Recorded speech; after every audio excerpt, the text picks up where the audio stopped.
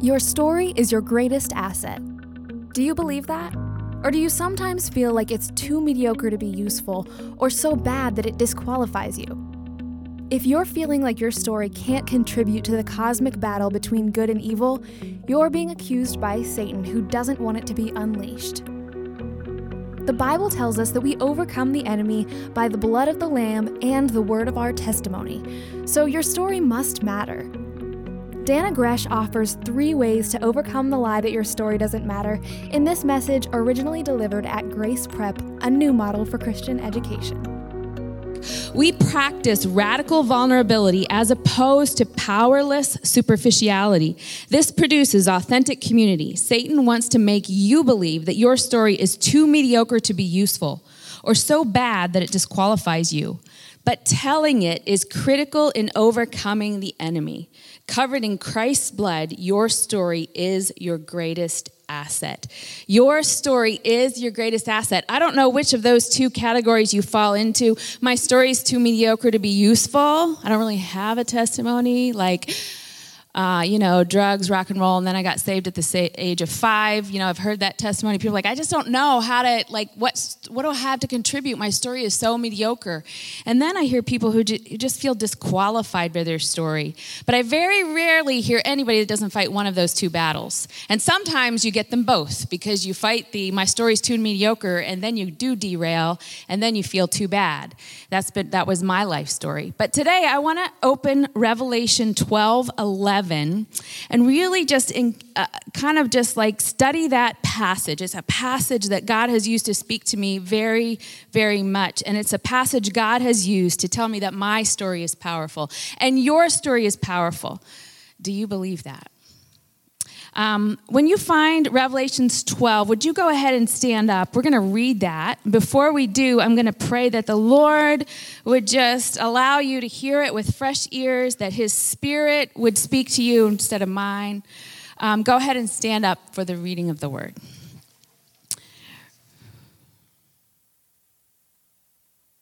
Revelation 12, beginning in verse 7.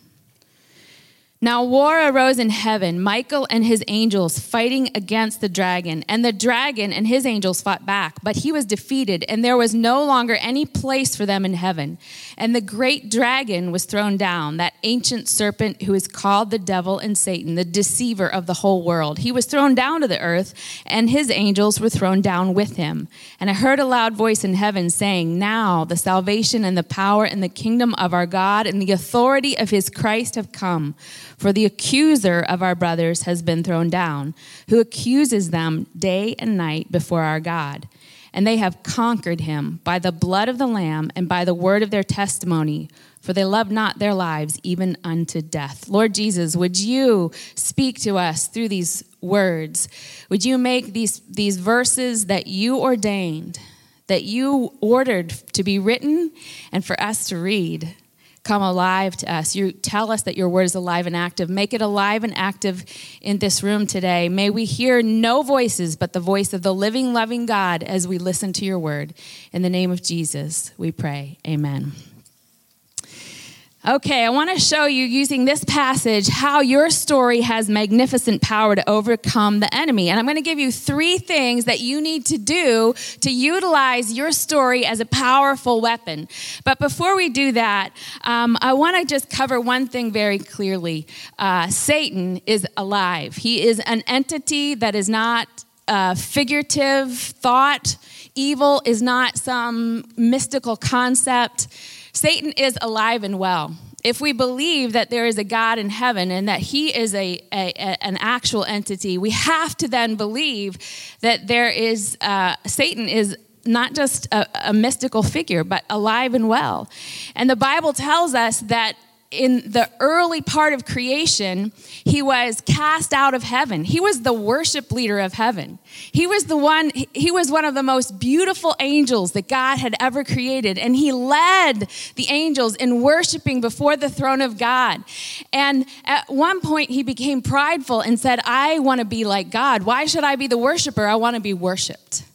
And so the Bible tells us that early in creation, he was cast out of heaven, and that there were many angels who said, yeah, we like his plan and his idea, and they were cast out of heaven with him. Now, as we read this passage in Revelation, this is not that casting out of heaven. This is a casting out of heaven that will come in the future at the end times. I had to call a Bible scholar on Saturday, a friend who studied Revelation very much top to bottom, compared it with Old Testament passages, New Testament passages, and she shared with me that this is something that will happen in the future when Satan will be defeated finally. Because what we know, and I said, wait a minute, wasn't he already cast out of heaven? And she said, well, he was, but the Bible tells us that he has the ability to go to God the Father before the throne to accuse us. And we have record of that in the book of Job. You've read that maybe, the story of how Satan goes to God and says, hey, what about this guy? This is what I think. Let's do this to him and see if he still loves you then, right? Well, he does that for you and for me. Satan goes to the throne of God and accuses us. And he is alive and well in doing that. You know how you can know that that's true? You can hear the accusations in your head. You can hear the I'm not enough. I can't do this. I'm going to fail. I don't belong. All those things in your head, right? Somebody raise their hand who hasn't had those thoughts. We all face them. We all hear the whispers of the accuser in our head. And I don't know why it works this way, but somehow God believes in us enough to say, hey, give them the choice of whether they believe me or whether they believe you. Let them pick who they want to follow. Give them that free will. Because he didn't want to be loved by a bunch of puppets, a bunch of robots. He wanted to be in a love relationship with you and I. That's why the Bible tells us everything is permissible. You can do anything you want. But is it all beneficial for you? God says, hey, you can do anything you want with your life. But let me give you some guidelines so that you know what's good for you. So Satan is alive and well, and he is accusing you and I. To accuse means to charge someone with an offense or claim someone has done something wrong. Now, one of the ways that I have felt my emotions telling me that I was being accused is that every time I would speak or teach, I would feel like I just, that you didn't want me here. I felt that way in chapel. I felt that way. I felt that way for as long as I can remember. And I feel that way when I go to a Secret Keeper Girl event, to teach at a Secret Keeper Girl event. I think, these guys would be so much happier if I weren't here. Like, I come in and I shake it up. And in more recent years, these guys would be so much happier if I weren't here because I'm so old. And I celebrated my 51st birthday today, which makes me 1 year older. And I would go to these big events to speak before women, thousands of women sometimes, and I would think, these guys are better than me, they're more scholarly than me, and they're less sinful than I am. And I always just felt like something was off. Here's the thing, Satan's favorite way to accuse us is not blunt. He loves it to just make us feel a little off.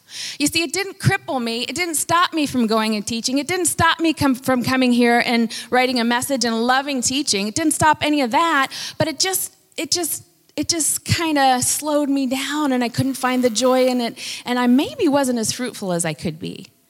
And so if you think there's something that's just a little off, something's off. Because that's Satan's favorite way to accuse us. It might be a sense of competitiveness. You might be just like, I always want to win, and if I'm not winning, I just don't want to play the game, and I don't know, I'm starting to feel like maybe that's not okay. Maybe it's a sense of jealousy or feeling less than or not enough, or in a whole room of people like this feeling really lonely. The favorite way he loves to dismantle us is subtle. The kind of thing where you're like, it's not that big of a deal. I'm just not going to tell anyone because it's not really affecting me, you think. Because if he's subtle, he can dismantle us and hobble us instead of getting us to reach out for help. Now, here's the truth about Satan. Number one, let's look at John 8:44. I want you to see this one. Turn over in your Bibles. You might put your finger in Revelation because we're going to come back to that. John 8:44, one of my favorite verses about Satan, if there can be such a thing. It says this. This is Jesus speaking about Satan. Beginning in about halfway through. He was a murderer from the beginning. So who's the true criminal that deserves to be accused here? Not you, not me. He was a murderer from the beginning and has nothing to do with the truth because there is no truth in him. When he lies, he speaks out of his own character, for he is a liar and the father of lies. Every lie you've ever heard came from the heart of Satan. Except the one I told Bob about what I was going to give him for his birthday on Saturday. That was not a lie. That was bad. That was a good lie. Sometimes they're secrets. We should call them secrets. We should call them secrets, not lies.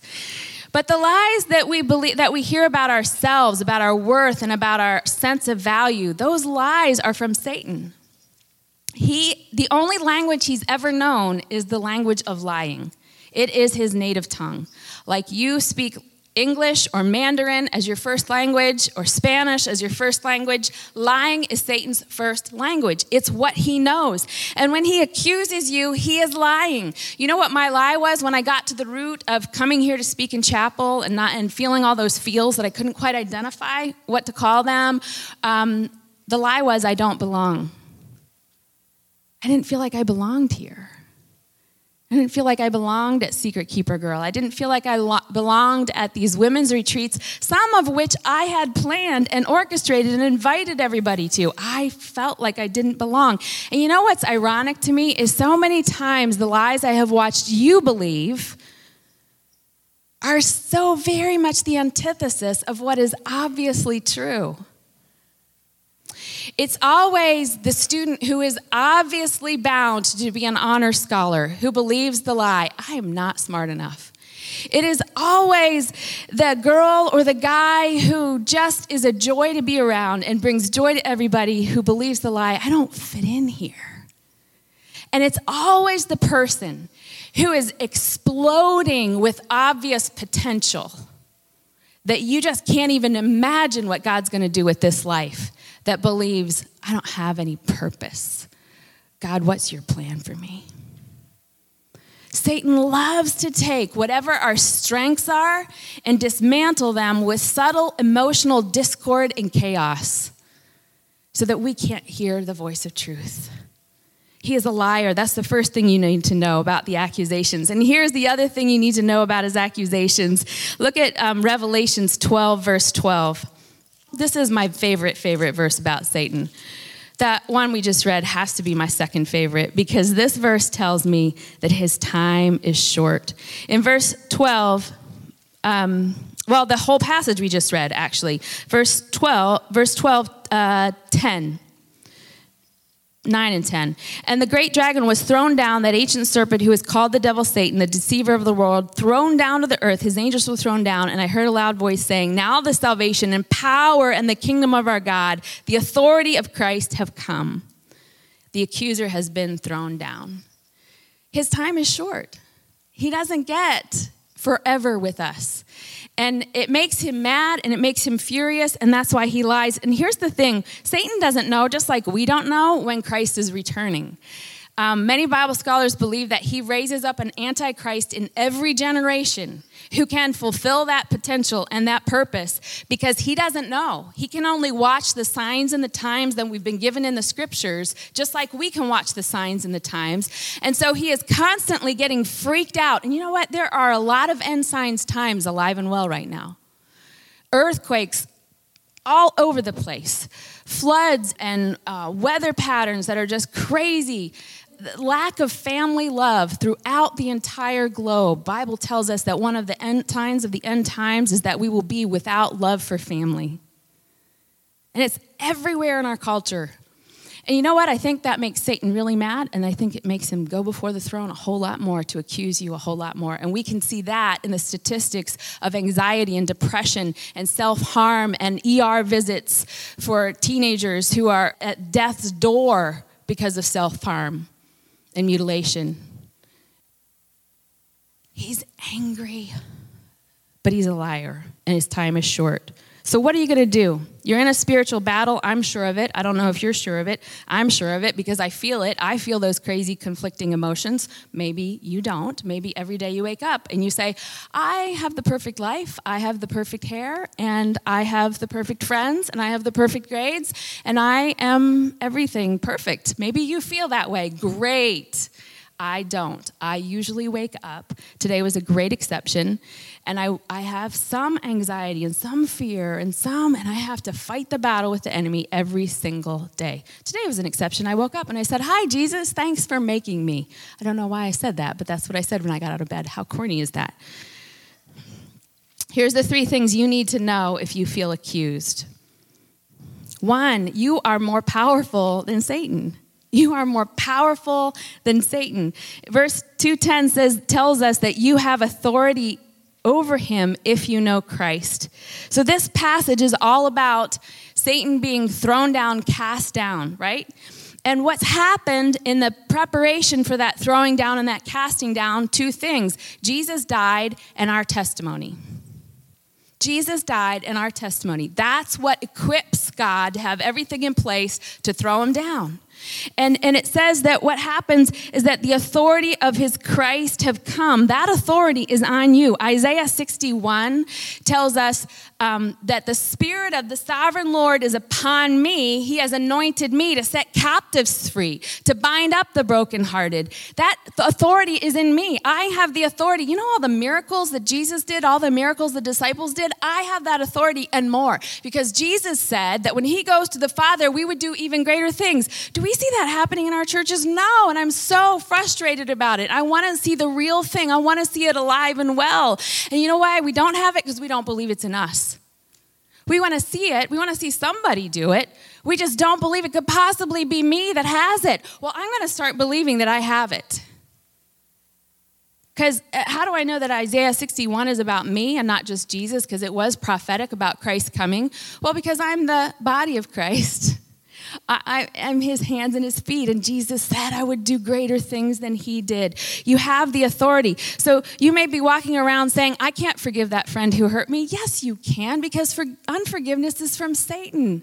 That's believing the accusations and the I can'ts of Satan, and you can forgive through Christ. You might be saying, I can't make it through this year. I can't make it through these next 6 months. I just can't do it. I don't like how my life looks. I don't like how my friendship looks. Yes, you can. You can do all things through Christ, and that means you can make it through 10th grade. You can do everything through him. You have authority to overcome, and not just to overcome, but to do it with joy and happiness and confidence. Here's the next thing you need to know. You have authority, number 1. 2, we overcome the accuser by the blood of the Lamb. You overcome by the blood of the Lamb. I want to talk to you a little bit about the Paschal Lamb. I don't even know if I'm saying that right, because I study the Bible a lot. It's like I love it. I'm geeky about it. I have all these fun tools that Bob gives me. Did I say it wrong?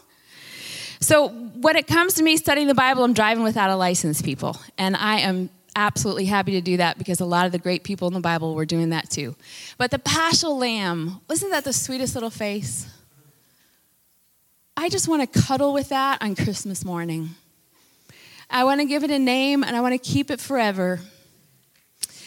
And I don't know what its name would be. Somebody, what would its name be? Paschal? Oh, that would be so cute. So after the Israelites were delivered out of Egypt, the Lord commanded them to take a pure and spotless lamb. As it was a baby, they would take it from its mother when it was weaned. And that lamb was to be protected. So they would often take it into their homes because that lamb couldn't have any defect on it. One of the specific things that the Bible instructed was that the lamb could not have any broken bones. Exodus 12, 5, and 46 says it has to be without blemish and with no broken bones. So this lamb couldn't get scratched by a bush. This lamb couldn't have anything on its body. It had to be perfect and beautiful and clean and spotless. So they would take that that sweet little lamb as soon as it was weaned into their home, and it would become like a pet. You know what I think? I think they probably named that little lamb, because how could you not name that little lamb? I would name that little lamb. And then on Passover, they took that sweet lamb that they had cuddled with and slept with and held. Let me tell you, I'm sure that they slept with it, because in February of this year, I was sleeping with a baby goat. Because that little baby goat, her name is Cindy Lou Who. Her mama died in labor, and as I was comforting her, I slept with her for 3 nights in a row, because she was crying for her mama, and I slept with her until I could get her to sleep in a box, and then I got her. You know what? I think they probably went through some of that as they comforted these lambs that were separated from their mamas, knowing that they would take that lamb on Passover day to be a sacrifice. That puts things in some perspective, doesn't it, about Christmas and Jesus and this sweet baby being born? The battle on Christmas morning was cataclysmic. It was prophesied in Psalm 34:20 that Jesus would have no broken bones and that he would be without blemish. And it was recorded in John 19:36 that although it was the pattern of crucifixion for their bones to be broken to prove that they were dead, that Jesus was an exception and they did not break his bones. You know, you can't win the battle without Jesus. I've never seen it work. Even in psychological counseling, they say that psychology only gets you so far. Without prayer and meditation, they don't see long-term healing of mental health for individuals. You need Jesus. Even the secular world that doesn't want to use his name will say, we don't know why, but for some reason there has to be an element of meditative prayerfulness in a person's life, or they're not going to have mental wellness that they're really looking for. You need Jesus. You cannot overcome your jealousy, your insecurity, your fears, your pain, your hurt without Jesus, period. And you can't be made perfect to stand before God without Jesus. You know, one of the things they do on lamb farms, they still do this today, is during the birthing season, they call it the lambing season, oftentimes there is a mother who dies, like my Cindy Lou Who's mama died in labor, or there's a baby that dies. And one of the things I tried to do as soon as Cindy's mama died is I tried to get another female goat on my farm to adopt her. And I brought her right into the barn right away, and she just wouldn't. She just headbutted her, and she was angry. And I knew it was a pretty big long shot, but I thought I'd try. And there was no accepting of her at all. Well, what you have to do in that situation, and what they do on these lamb farms, is they take the skin off of the dead baby lamb from this mama who's still alive, and they put it on the dead baby lamb. And when that mama smells that baby that's not really hers, she sees her baby's skin. She smells her baby's scent, and she receives her baby. That's what Jesus has done for us. When we stand before God, he doesn't see us. He sees the spotless lamb of his son. He died for us. You cannot overcome whatever emotional stuff you're struggling with without Jesus. And you can't help us overcome Satan without Jesus. But the third thing I want you to know is you overcome the accuser by the word of your testimony. And this is where we get to radical vulnerability. Bob and I have often used James 5:16 to talk about this. Confess your sins one to another, and then you will be healed. When did we become a church that we came to church with all of our cute clothes and we sang songs and listened to worship? It was kind of a performance. And we stopped coming with our messy sin and ugliness.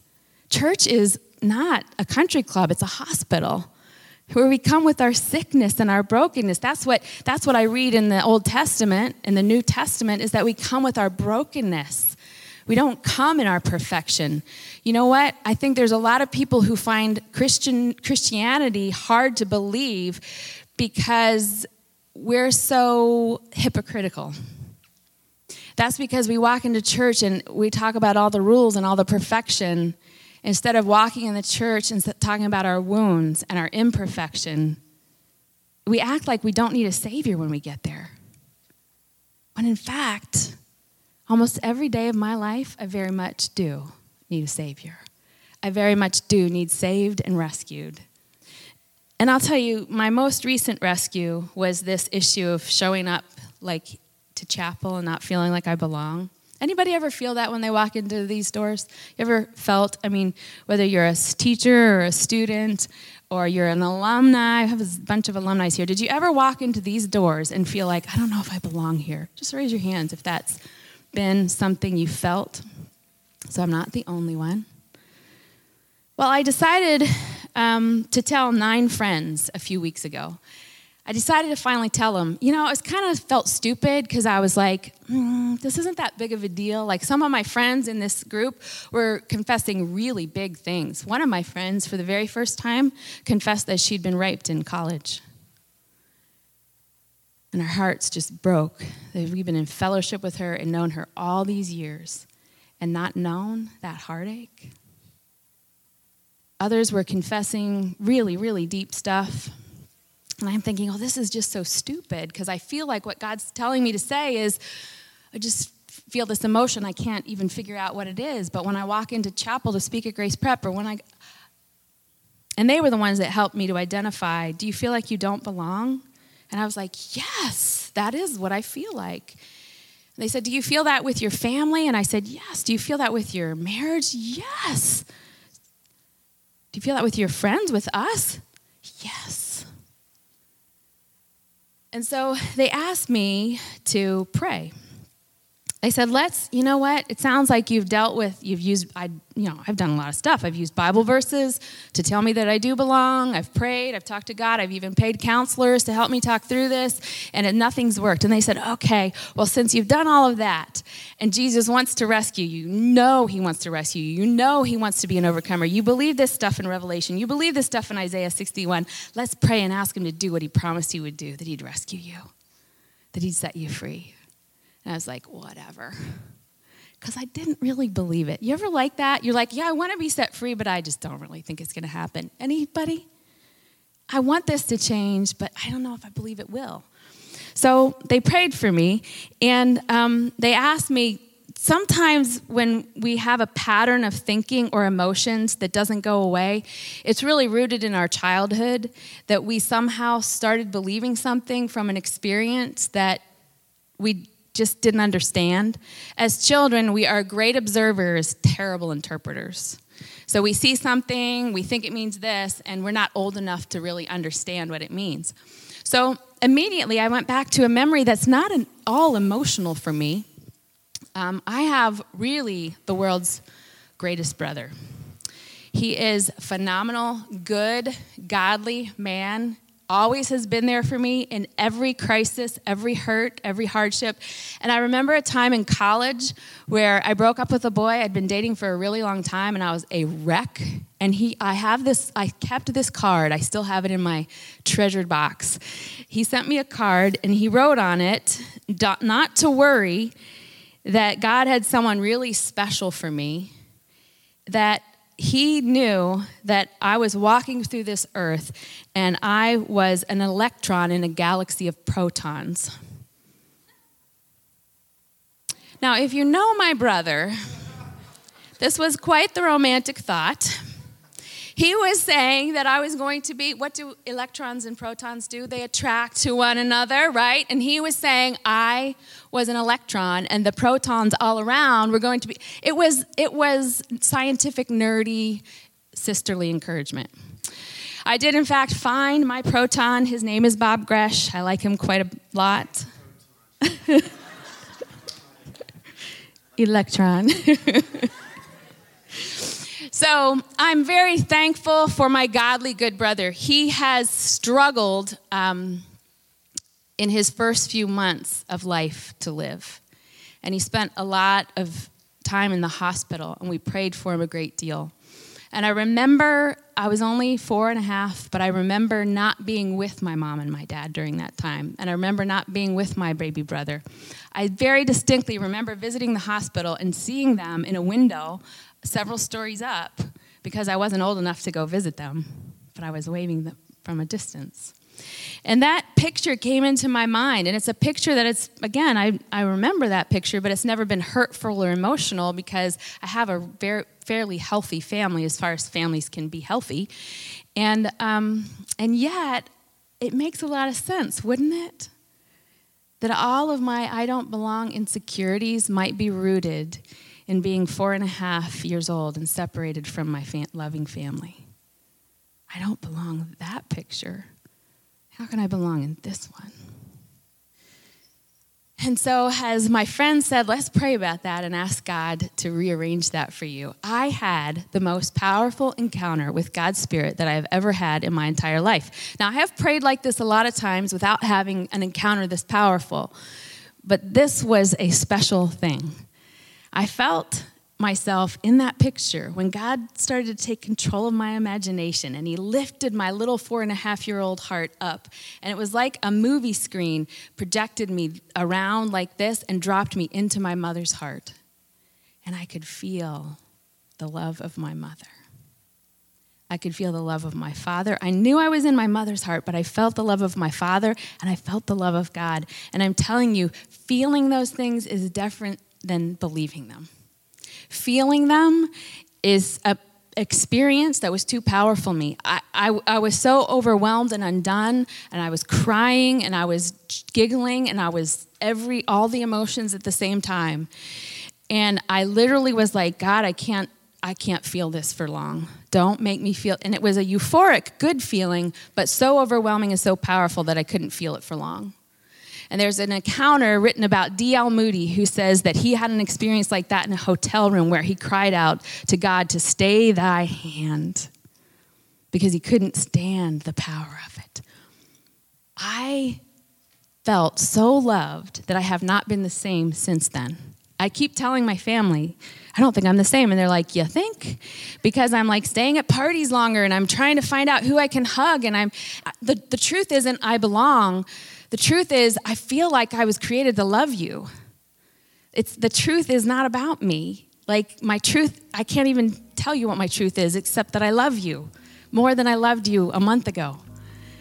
And I want you to have an encounter like that with God. You might not have it today. You might not have it next month. You might not have it till you're 50. I'm sorry, but that's when it happened for me. But you can have it. This message was presented at Grace Prep, a new model in Christian education. If you enjoyed it and want to learn more about the power of your story, you'll enjoy a book entitled The Secret of the Lord, The Simple Key That Will Revive Your Spiritual Power by Dannah Gresh. It's available exclusively at dannahgresh.com. This podcast was produced by Pure Freedom Ministries.